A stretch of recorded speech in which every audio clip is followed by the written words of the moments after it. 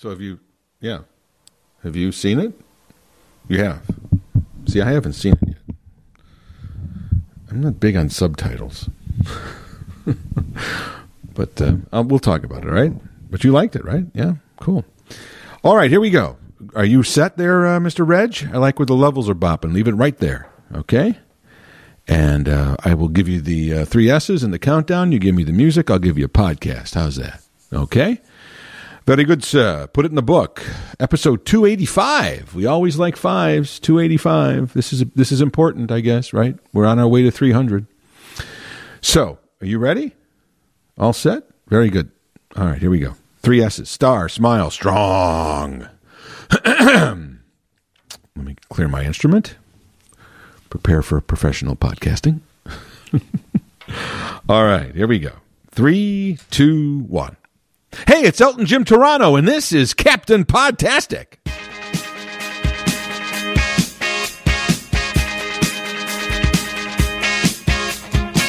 And welcome to another episode of Elton Jim's Captain Podtastic. Every Monday, a new episode is posted at WGNradio.com or wherever you go to find your favorite podcast. We are there. Only makes sense. Don't forget, though, what's most important is not just the listening aspect of this podcast, it's the promotion. We are in a promotion world, right? There's no such thing as low key. So I am feeling no guilt when I say, get out there, tell your friends, tell your neighbors, tell your family, anybody who listens to podcasts, tell them that your favorite podcast is Elton Jim's Captain Podtastic, and it should be theirs too. That loyalty and that devotion that you so generously spew on this podcast is much appreciated. If you like what you hear, don't forget, go to WGNradio.com, go to the podcast section of the website, hit the prompt for this podcast, and you will find all previous, hopefully all of them. There's quite a few. There's, well, at last count, there should be 284 back in that vault, just sitting there waiting for your ears to experience them. If you've been a long-time listener or a new one, go back and listen to see what we've talked about before so you know what we're talking about today. If there's 284 in the vault, then welcome to 285. 285, we love fives, right? We love zeros and fives, whatever kind of milestone. So I guess today's another milestone until the next 5 podcasts, until we get to 290. But we are looking straight forward into the future, into that yellow brick road of number 300, which you figure in 15 weeks. 15 weeks. It's pretty easy. Once a week, right? 15 weeks. 4 weeks is a month. 12 weeks is 3 months. So we've got November, December, January. So sometime in February, we'll be talking about our 300th episode. Wow. That sounds like a lot. It is, isn't it? Anyway, what I wanted to talk about today in episode 285, we're not there yet. We could see the 300 mark, but we still got to get there. We still got to, when you're running a marathon, just because, it's 26.2 miles or something, just because you've done, the 20 miles, you can't say, well, I'm already there. You still got to get through those remaining miles. So we still got a ways to go, but at least we could see the finish line to that 300. And then we look to 400. There's no telling how many podcasts we can do, right? I mean, in theory, I could do 2 podcasts a week and we could get there in no time flat. But we've started it once a week, and so I think we'll at least go to 300, in a more organic way. I started with 1 a week. I certainly could do. I mean, I certainly have enough to talk about. Believe me, folks. Do you have enough time to listen to 2 a week? That's the question, right? I think this setup works up pretty good for all of us, right? So what I wanted to talk about today, if you are in the pop culture world, you have most likely, or if you haven't, then I'm going to be the first one to tell you about it.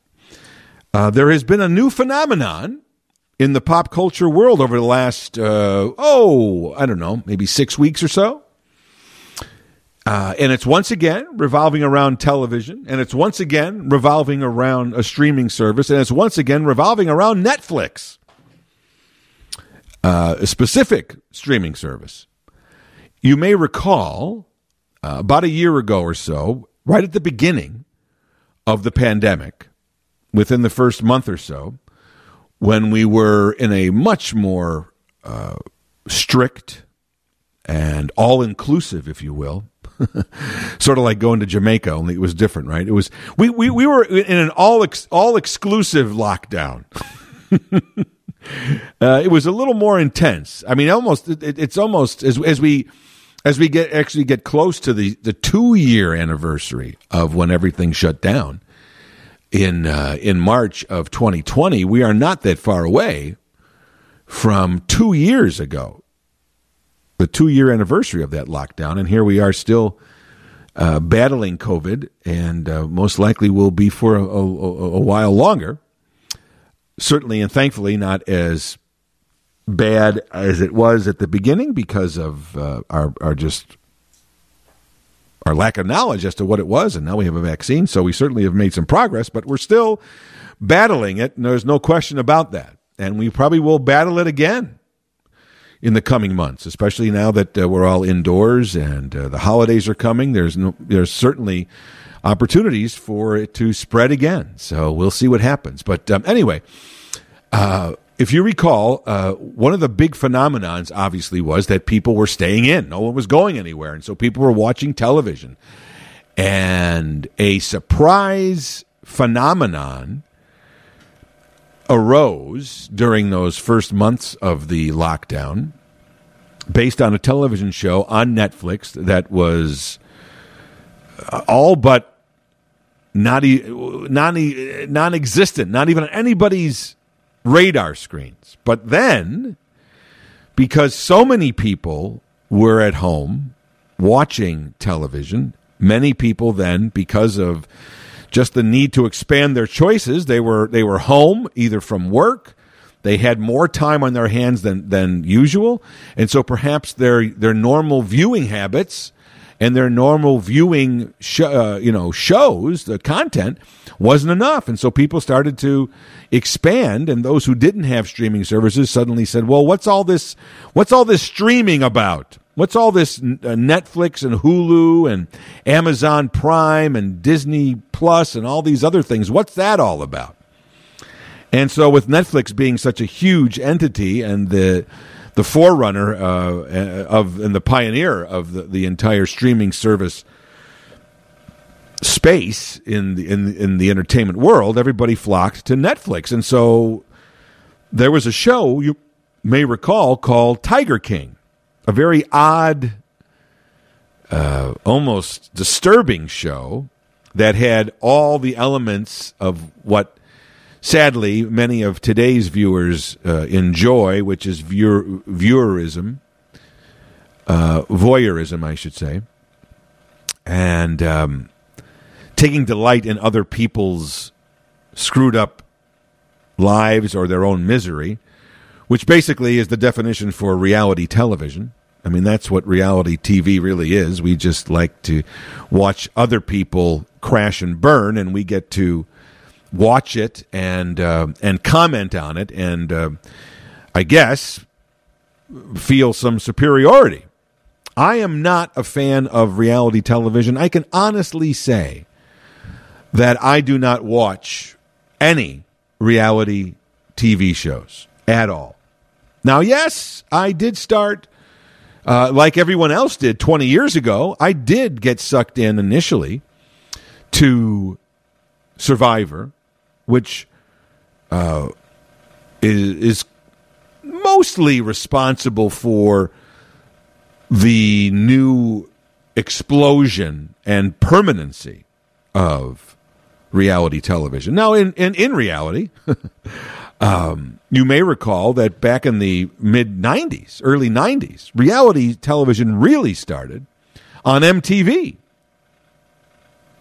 If you remember that, with The Real World, where it had 5 or how many, 7, 8, I can't remember how many, but they had a bunch of young people living in an apartment in New York, and their lives were videotaped, and that was really the beginning.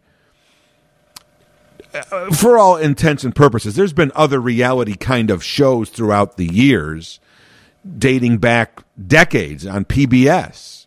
So it's not the first time, but certainly Real World popularized it, not only because of the power of MTV and the hipness of MTV at the time, as well as it was dealing with young people, the youth at the time. That was Generation X. And at that time, of course, everybody was fawning over Generation X like they now fawn over the millennials. And so it was a perfect storm, and that's where the seedlings of reality television to what it has become today started to be sown and grow.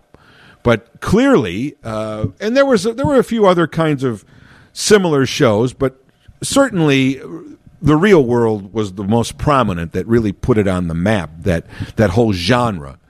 And then several years later, it was Survivor when it came to network television. You have to remember that, now, that whole concept of cutting the cord and getting away from cable or satellite and subscribing to the streaming services, that's all the cool and that's all the rage right now.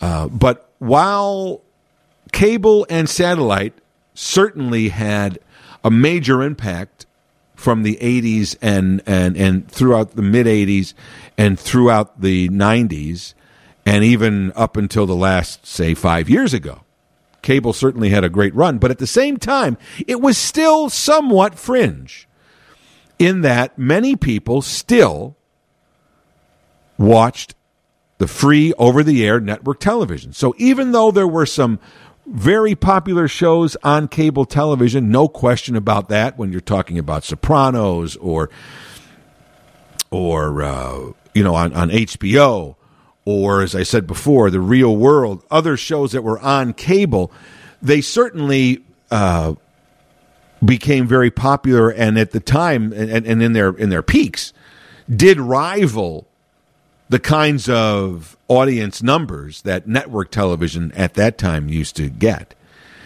But still, network television, because it was free, because it was just there all the time, still drew huge numbers. Now, of course, with all the options out there and an entire generation now tuned into watching most of their entertainment on their own devices, whether it's a computer or a phone, and not even sitting down to a television and not being tethered to a television at all, those network numbers have certainly dropped. And we've seen some traditionally huge events that used to attract hundreds of millions of people on network television. We have now seen how those have dramatically declined over the last several years as more people, especially younger people, they didn't even cut the cord. They never had a cord. Cutting the cord refers to, cutting cable, getting rid of that and just subscribing to a variety of streaming services and getting all of your content there. A lot of people have done that. I have not.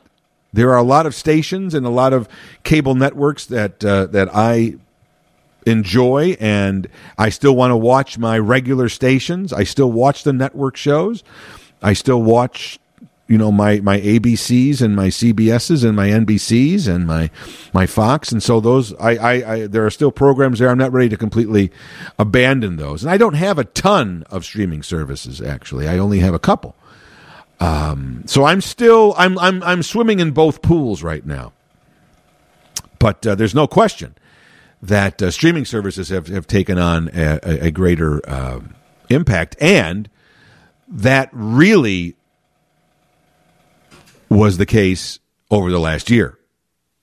With people being home during the pandemic and looking for more options, they obviously and most logically went to streaming services. And so the first phenomenon of the pandemic, of the lockdown in terms of education or entertainment, was this show called Tiger King, which, as I said before, was kind of a very dark and odd and disturbing kind of docu-series reality show about the very weird and niche world of exotic animals and some of the people that were involved in this. It was a very niche program, but once again, with people having a lot more time on their hands, with people being bored, with people just not, with the uncertainty surrounding our world at the time, people were up for anything. And so word spread about this show on Netflix called Tiger King. And suddenly this, as I said, this perverse and this very disturbing group of people in this little world of exotic animals somehow captured the voyeuristic imagination of people around the world. And Tiger King became one of the most unlikely hit shows of all time, not just on a streaming service, of all time. The number of people that watched it was record-setting, certainly for Netflix. And as most fads go, it burned hot and died out quickly. And that's, I tell you, I've talked about this many times on the podcast here. I'm not one for fads. Because of the fact that if you chase fads, if you chase whatever is popular for the moment, you are going to have nothing memorable. You're going to have nothing to hold on to, because most fads are just that. If you look up the dictionary, a meaning of a fad, it's some kind of short-term, very popular trend for a short period of time that becomes completely engrossing and then disappears. That's a fad. And Lord knows, in the history of the United States, we have had our our share of fads going back, into the 20s, when you're talking about the jitterbug and dance crazes and things like that. So we probably invented the fad, and we are probably its worst practitioner. So I've always been leery of jumping on a bandwagon or of fads or trends, because they're usually short-lived. And as I've said many times, when something gets so popular that so many people like it, I have to question whether it's really that good, because I don't really know how many. When you look around and you see the taste of the majority of people, you go and say, I don't really share that. So I think if something is so popular, then it can't be that good. So I'm not a fad guy at all. And I'll be honest, while, once again, this has been a very difficult thing for me. I talked about this before. Being somebody that's been a, kind of a pop culture, disciple since before it even had a name, I was into pop culture. Before it became this kind of, segment of our society. I was a practitioner of pop culture. I was engrossed in pop culture. I didn't know it. I was just listening to music, watching TV shows, and all other kinds of entertainment, arts, and like that, and just completely engrossed in it, and really, knowing a lot of information about it, and watching shows and watching movies and quoting dialogue and things like that, and that's what helped pave the way for the pop culture boom that we have now. And now pop culture is almost our own culture. So it's been, but the last several years have been difficult for me. A few podcasts ago, I talked about my trivia void, in that, as I said about fads and things like that, there's a certain segment now that there's things that I just don't, I would always gobble up whatever was in the zeitgeist of pop culture. I knew something about it, but I have not explored as much because the canvas has gotten too big. The internet just opened up. It's impossible now to be, an expert on pop culture, on everything, because the universe is just too big. It used to be a lot smaller and a lot more. You had the ability to handle it more, and now there's too much out there. There's just too much content, and that's kind of where this grows out of, this Tiger King phenomenon, because within our realm here, there's always been a niche. There's always been an elitist group that wants to be cooler than everyone else and be into things that no one else knows about. And some of these things aren't even that good, but they're different just enough, and they have certain qualities that can entertain people, whether it's music, whether it's a movie, whether it's a TV show, whatever it may be, theater, whatever it is. That it becomes kind of this little cult thing, and that's what we used to call it, cult. A cult following. And now, of course, those cult following things used to be very small, and they were under the radar screen. But once again, with the internet, it's impossible for anything to be under the radar screen anymore. And so now we have a world filled with niches. Before, there was a mainstream and there were little pockets of niches. And now, actually, our mainstream is comprised of billions or thousands or millions of little niches. It's like the niches just used to be spread out among the bigger, vast landscape of the mainstream culture. But now it seems we are so segmented that our culture is not there. There's not one big landscape anymore. The culture now seems to have been supplanted by all the niches, making the entire, it's like one big patchwork. Before, it used to be a sprawling landscape with little dots here and there, and now it's just one big quilt of little segments. It's almost like a quilt. And so now there's more, with so many niches, it's harder to be, in that little cool club because there's a million of them. But then something like Tiger King comes along, which checks all the boxes. And because, information and news can spread so quickly today, somewhere, somehow, this Tiger King on Netflix got into the pipeline, and boom, it became a phenomenon. And everybody was talking about Tiger King, Tiger King, Tiger King. As expected, by April or May or June, then people were starting to look at it from another standpoint now, not from the voyeuristic, like, what is this about, and it's so cool and everybody's watching it, so I got to watch it. But then people took a step back and go, well, what am I really watching here? Is this any really good? Is this good at all? Or am I watching this because someone said it is? And then they were starting to look into, getting into the nuts and bolts of this show, and the people were not very likable, and the topic wasn't likable, and the whole thing just went away very quickly. And it's still, there might even be a film version of it, and I doubt that's going to do well. Because, as I said, it was a phenomenon. It was a meteor. It was something to pass the time. It was the perfect storm during those early days of the pandemic. And now, as a year or so later, year and a half later or so, our society has opened up. And so we're not as communal as we were for that little time. At that time, we were, even though we were quasi communal.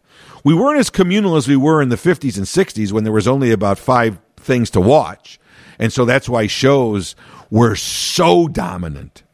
That's why everybody watched I Love Lucy in the 50s, and everybody watched the Ed Sullivan Show in the 60s. Everybody said how there were 73 million people watching the Beatles around the country when they debuted on February 9th, 1964, because it was the only thing to do. There was X amount of shows. But now there's millions of opportunities and millions of selections out there, and so it's really, we're not as communal as we once were by any stretch of imagination, except when one of these buzzy things comes up. And so Tiger King was that, and it was a quasi reality show. And so once again, we enjoyed looking at these people and learning about this little weird world of exotic animals, and then, once again, like you do on a reality show, you decide who the villain is and who the good person is, and it's a whole goofy thing. Like I said, it's not my cup of tea. I watched the first season of Survivor. I did watch Real World for a couple of seasons, and then the first season of Real World, the reality show on MTV in the 90s, was well done and very interesting, because it was pure. And as soon as the first season was over and the new people auditioned and knew that they could become celebrities and knew that it was beneficial to be an outrageous personality because that made you stand out, then it got tainted. The first season of The Real World, nobody knew what was happening. Nobody knew what to expect when the show was being filmed. Before it aired, the people on it had no idea that it would be popular, had no idea if anybody would watch it. So they acted much more in a realistic way, the true meaning of a reality show.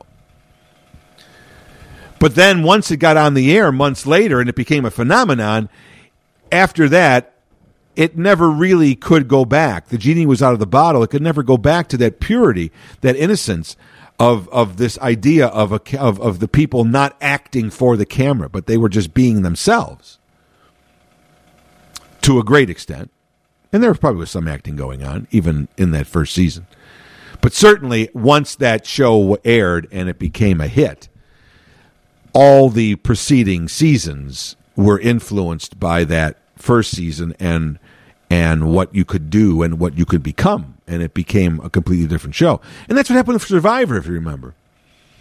The first season of Survivor on CBS, the winner of Survivor was on the front page of the newspaper. That show was so encompassing that everybody, and it was the same way with the first season of American Idol.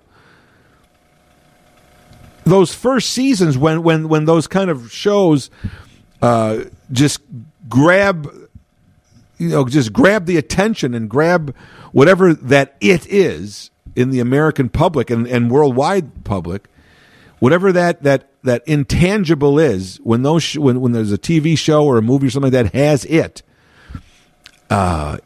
becomes just overwhelming. And so the first season of American Idol and the first season of Survivor is when those shows were at their best. And then, as I said, once they become so popular, then the magic trick has been revealed, and they never can repeat that same kind of innocence that those first reality shows had. And so, if you remember, that first season of Survivor, nobody really even understood the whole idea of an alliance. We were watching those shows. If you remember, if you watched Survivor, and I'm sure you did, even if you don't want to admit it, that first season of Survivor, not only was there an innocence going on seemingly in the show itself, but there was an innocence on the part of the audience. At least I know I was watching that and thinking, as you were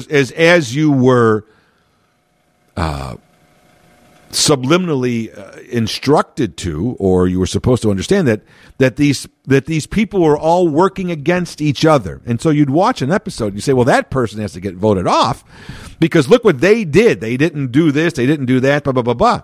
And then that vote would come, and that person would not be voted off. And you were sitting there going, how the heck could they not have voted that person off? And little did we know, until the very end of the show, the big reveal was that whether those people on Survivor, those players, whether they were clued into it, whether they themselves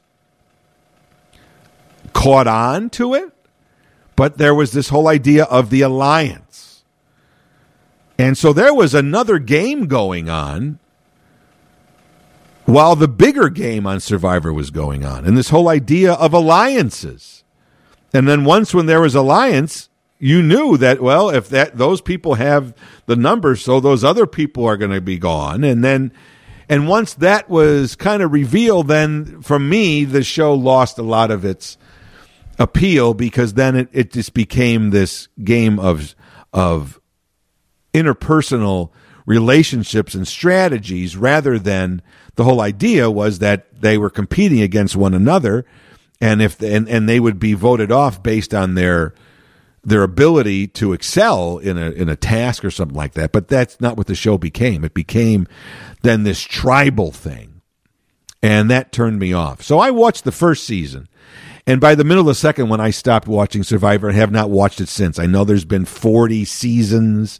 It's been on for 20 years, whatever. But that has been off my radar screen completely. And then we've had other shows, obviously, like Big Brother, and then some of these talent shows, which are still kind of quasi-reality shows, like Dancing with the Stars, and then, of course, all the talent shows. And then we've had all these, the Wives of Beverly Hills and all those really trashy reality shows. And then every other cable station in the world came up with their own, my 500-pound this or 600-pound that. I'm not a fan. Just do not watch any reality shows whatsoever. Zero. And so when this phenomenon of Tiger King started in 2020, I have Netflix, but I was like, you know what? I'm reading about this and I'm seeing the premise. And aside from it being what is cool right now, what is trendy right now, which is the big fad right now, I didn't see any reason why I would be interested in watching that show. So to this date, I have never seen one episode of Tiger King. For all I know, it might be good. For all I know, I might have been entertained by it. But it was so off-putting when I read about it and I saw the people that were, the main subjects of it. And I didn't think that anything about those people was appealing at all. And then there was this underbelly of the exotic animals, and there was a whole drama around that. And I was like, you know what? And questions about the way the animals were treated. Everything. I was like, you know what?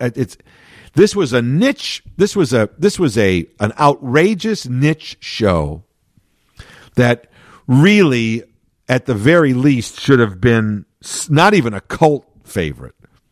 Such a small little group. But because of the external situation, it became, at least for a time, this big hit.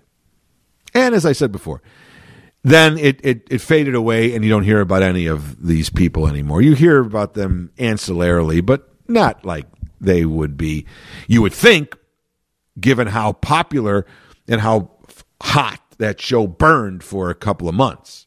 That's all people talked about. Tiger King, Tiger King, Tiger King. And now it's Tiger King. Which brings us to September 2021.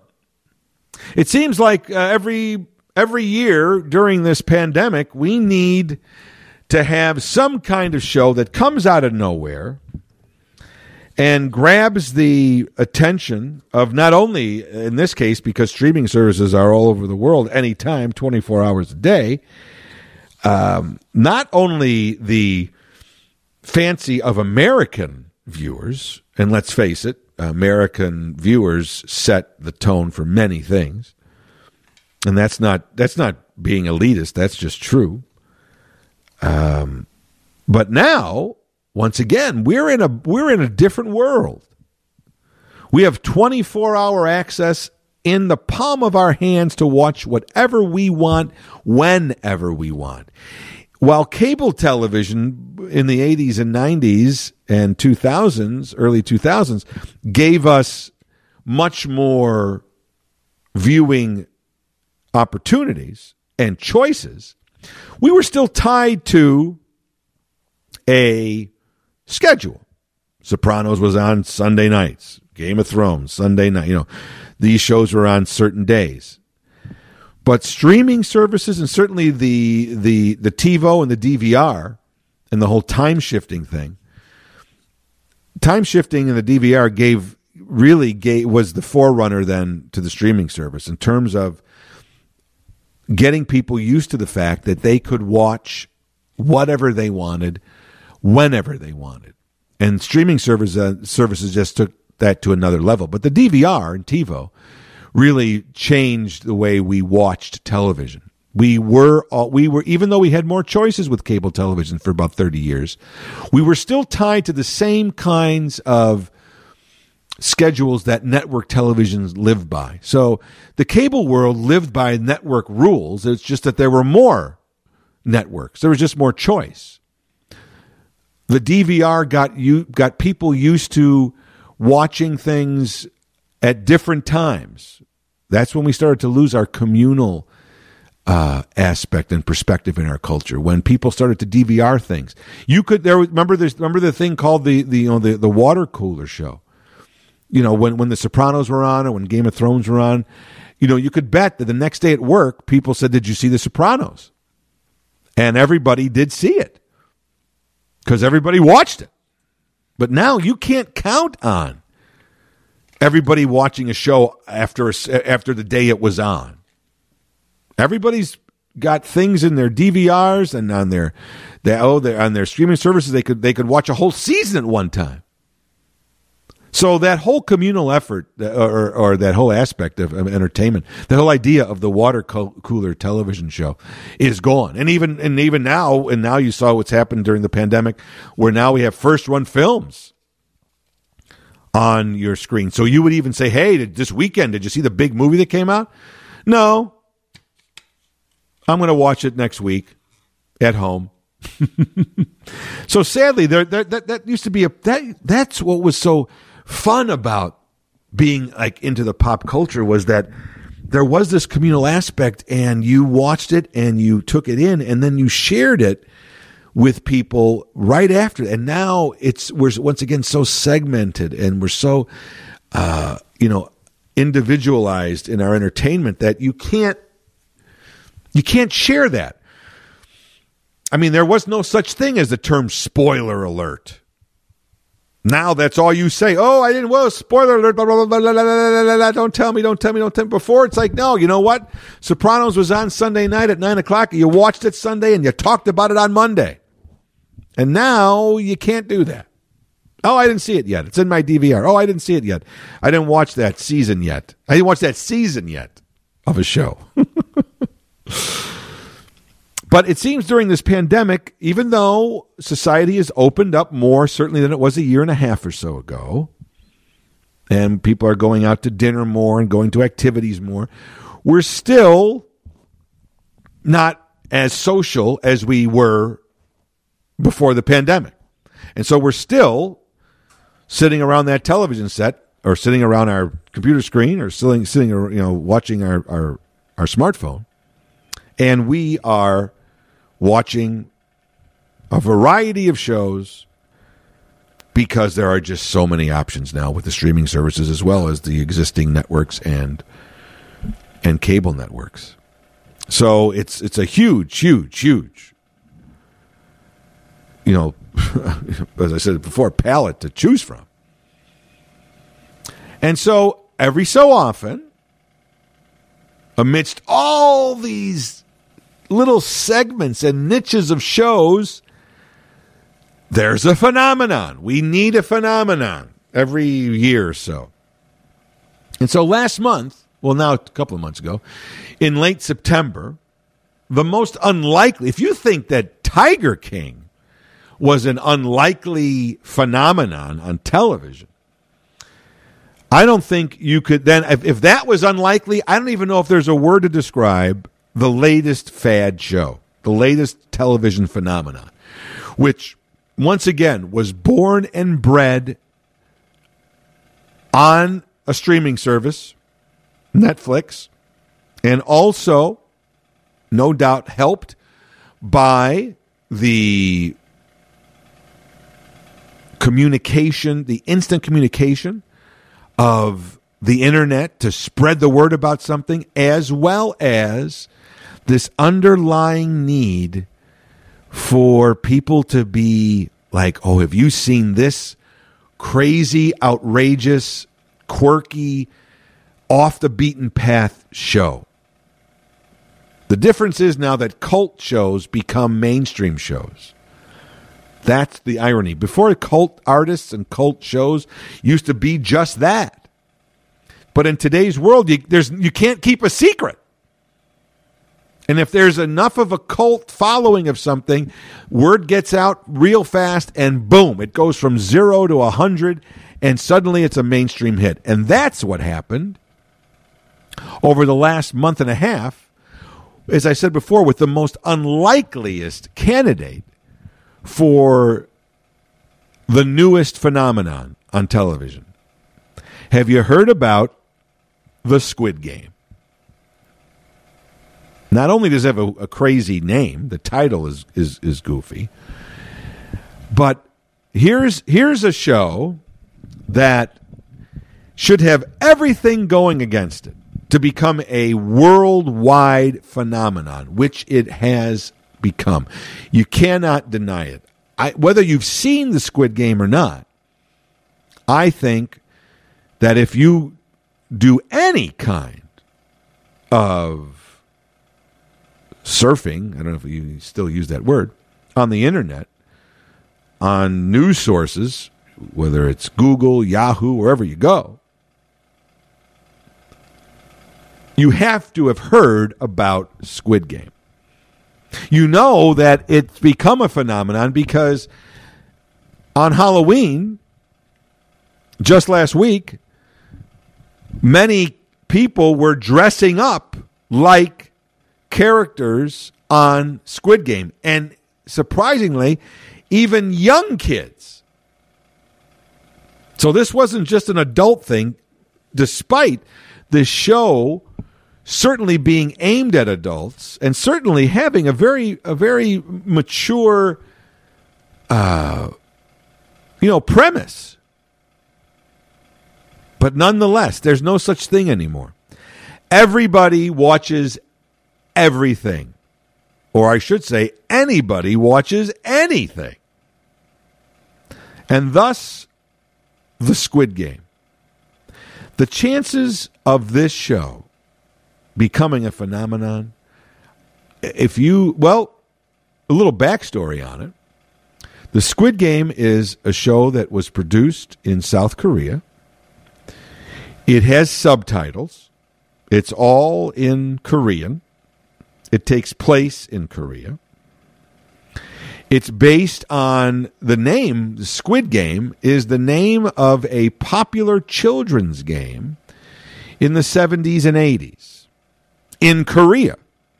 So this is a very Korean-centric foreign show with subtitles and clearly aimed at a specific culture in this world.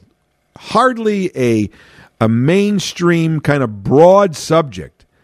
Very, very specific.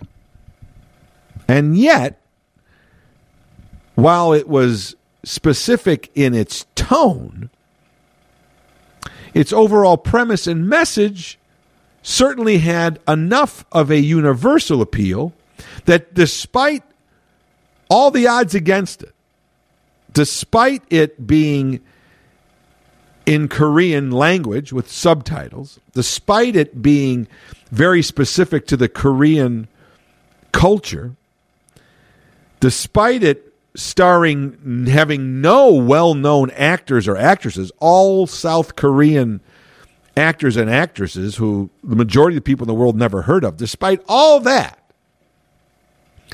its theme was intriguing enough and different enough and disturbing enough, once again, like Tiger King, that it grabbed people's attention. Now, will Squid Game have legs? Will it have more legs than Tiger King did? We'll see. There is a second season already planned. But as we always know, sophomore year, the sophomore jinx always comes in. Now, for those of you who have seen Squid Game, you know what I'm talking about. For those of you who have not, the premise of the show is interesting in that it encompasses many of the trends of today and brings them all together. What this show is about, so there are social implications, there are cultural implications, and there are purely entertainment implications, which is one reason why it's probably resonated so well despite the language barrier around the world. This has really been a global phenomenon. In fact, Squid Game, I said about being the unlikely phenomenon, a South Korean show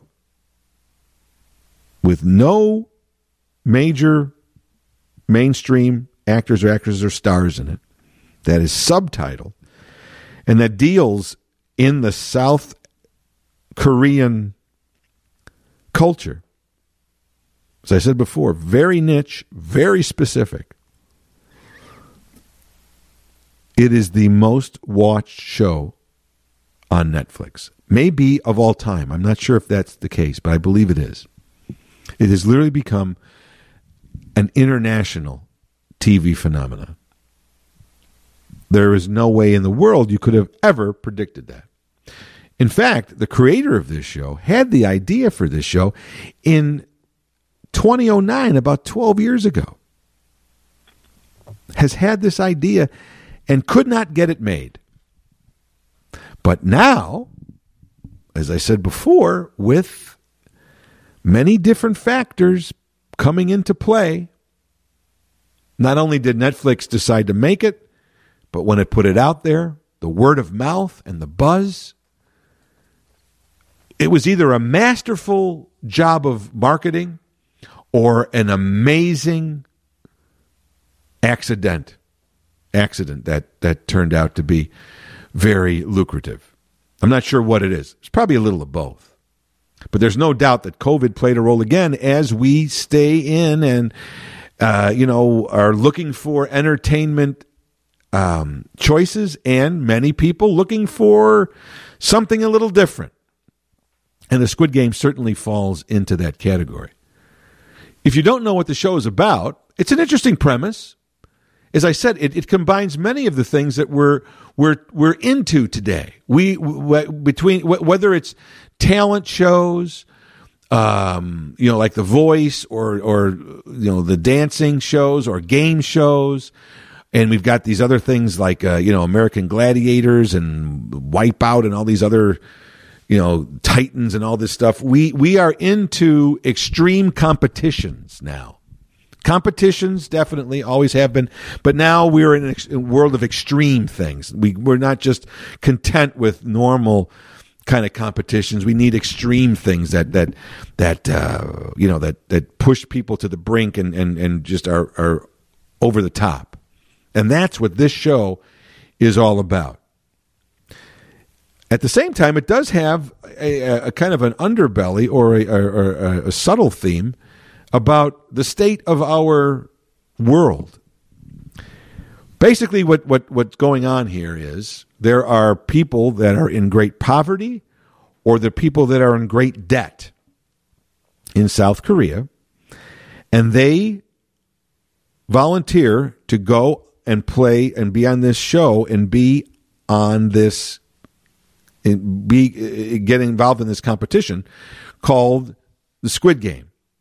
And ultimately, what they do is the participants compete in a series of children's shows or children's games. Like I said, the Squid Game was a children's game in the 70s and 80s that was popular in South Korea. So adults partake in playing these kids' games. So they're not very, sophisticated or difficult to understand. They're very simple, and everyone knows them because they all played them when they were kids there in South Korea. And they're televised, and then the winners go on to the next round, and ultimately they can win in American money like $39 or say $40 million. So they're either in poverty or they're at their depths in terms of debt. And so they agree to this, to play in these series of games to ultimately win $40 million and like winning the lottery. The dark side of this and the interesting and intriguing side of this is, of course, if you lose one of these games in this competition, as everybody continues to go up the ladder to finally get to the final, you are killed. So we've got competition. We've got some good old violence. We've got some good old, villains and good guys. All the aspects of reality television and TV in general today, between competitions and reality, as well as a little drama, right? And of course, a little dark side. Everybody was like horror and murder, right? So that's got it all. But it does say something about the desperation of how people are so desperate to get out of their circumstance. They're seemingly they've hit rock bottom, that they will do anything. They will potentially sacrifice their lives for the chance for that big payday. And that is kind of the universal theme that we all think about, right? What would you do? How desperate would you, how bad would you want that to win that lottery? Would you give your life up for it? And then there's a little behind the scenes things too. So they partake in these series of kid-oriented games to ultimately win this prize that supposedly would cure all their problems by winning $40 million. And so there we have it. That's Squid Game. Now, it's an interesting premise. I'll give you that.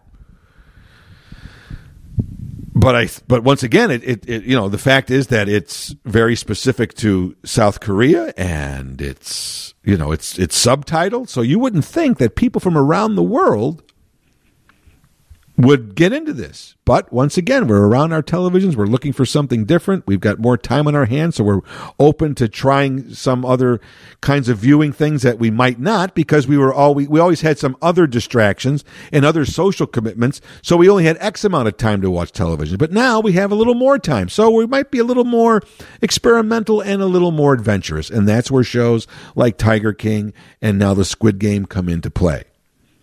Our willingness to have a little extra time, and with that extra time, maybe try something off the beaten path, maybe try something and watch something that we would never even think of watching, especially this, a subtitled show. People won't, once again, people used to hate, I'm not going to go see a movie because it's got subtitles. Well, now it seems like that's not an obstacle anymore. If Squid Game has proven anything, subtitles are not box office poison. And I guarantee you will see, like we always do, when something is popular, especially a fad, there cannot be copycats too far behind. And I guarantee you that within the next year or so, you will see shows from all around the world that will have similar themes, that will have, and you'll see a show from France, or you'll see a show from Germany, or you're going to see a show from India or somewhere ever. I guarantee you, and they're going to be somewhat like that, but they're going to get a shot, because now it's been proven that, for instance, subtitles aren't an obstacle, that people are willing to watch shows from foreign countries, not even in their own home language. That was a huge obstacle in the past. Maybe we've gotten past that. Squid Game certainly, at the very least, hints at that. So I'm sure you're going to see some copycats soon. And what the heck? We saw the best picture in 2019 was from South Korea. Do you remember that? Parasite. Subtitled film. Horror film. From South Korea. Best picture.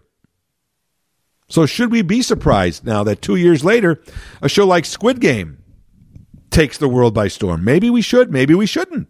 That may be the way of the world. We may be becoming a truly a global society, truly becoming more cosmopolitan. There was a time when I'm not reading subtitles. Let them speak English. Well, you know what? We can't live like that anymore, apparently. Now, we will see whether Squid Game has legs or not. I'll be honest with you. I always am. Didn't see Tiger King. Still have not seen Squid Game. I'm not sold on it. I don't know if I can really get into a show with all subtitles. I'll be honest with you. I think, being someone who's been watching movies since they were a little kid and someone who is an actor, I do relate to the characters and what they say and how they say them. And when I have to read the words, I am not paying attention to the acting. And when I'm not paying attention to the acting, I'm not connecting with the characters. And if I'm not connecting with the characters, I'm not getting invested in the story. And if I'm not invested in the story, I'm not interested. So, and this Squid Game thing came out of nowhere so fast, so popular. Back to my old adage, I have to be a little skeptical when something becomes so popular so fast. I wonder if it's more about it's the cool thing to watch than rather than it's worth watching. I'm not worried about being cool. So, I don't know. I may watch this. I may not. Never watched Tiger King. Jury's still out on this one.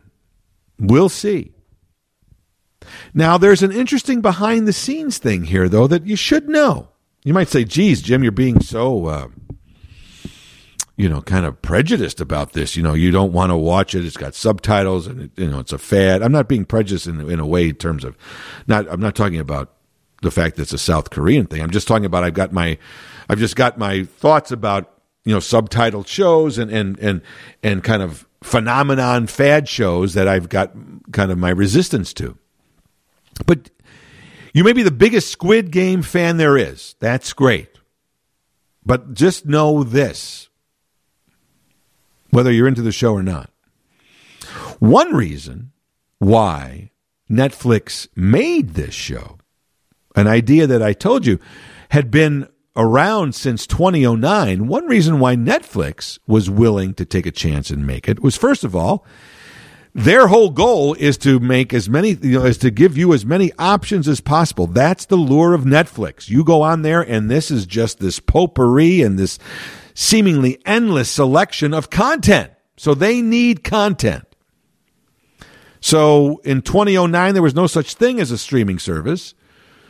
But now there's several streaming services out there, and they're looking for content, and certainly they're looking for the next big thing. So they decide to make this show. You might say, well, geez, with all the shows out there, why would they make this very kind of niche-y South Korean show that would be, once again, need to be translated, starring with no real stars, no nothing? Well, here's the economic reality of it, that you can never underestimate and never keep out of your mind.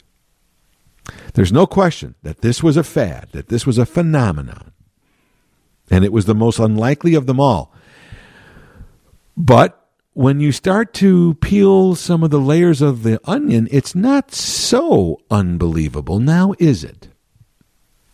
There's no question that Netflix has become ubiquitous in the United States. I mean, it's taken over the entertainment world. When you look at the Emmys, everything that people talk about, Netflix. So in the United States, I would say if anybody has one streaming service or two, one of them is Netflix. They were there first. They were the pioneers, and they reap the benefits of that.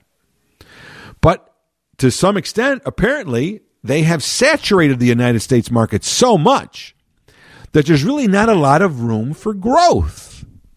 They succeeded in what they wanted to do. They blanketed and conquered America, which is no small feat in the entertainment world. But then once you have conquered it, you need to start looking somewhere else because now your market is finite. So Netflix, after saturating the United States, needs to get more markets. They need to find more subscribers, and that means they need to go around the world. They need to create programming that will appeal not just to the United States, but will appeal to foreign countries all around the world.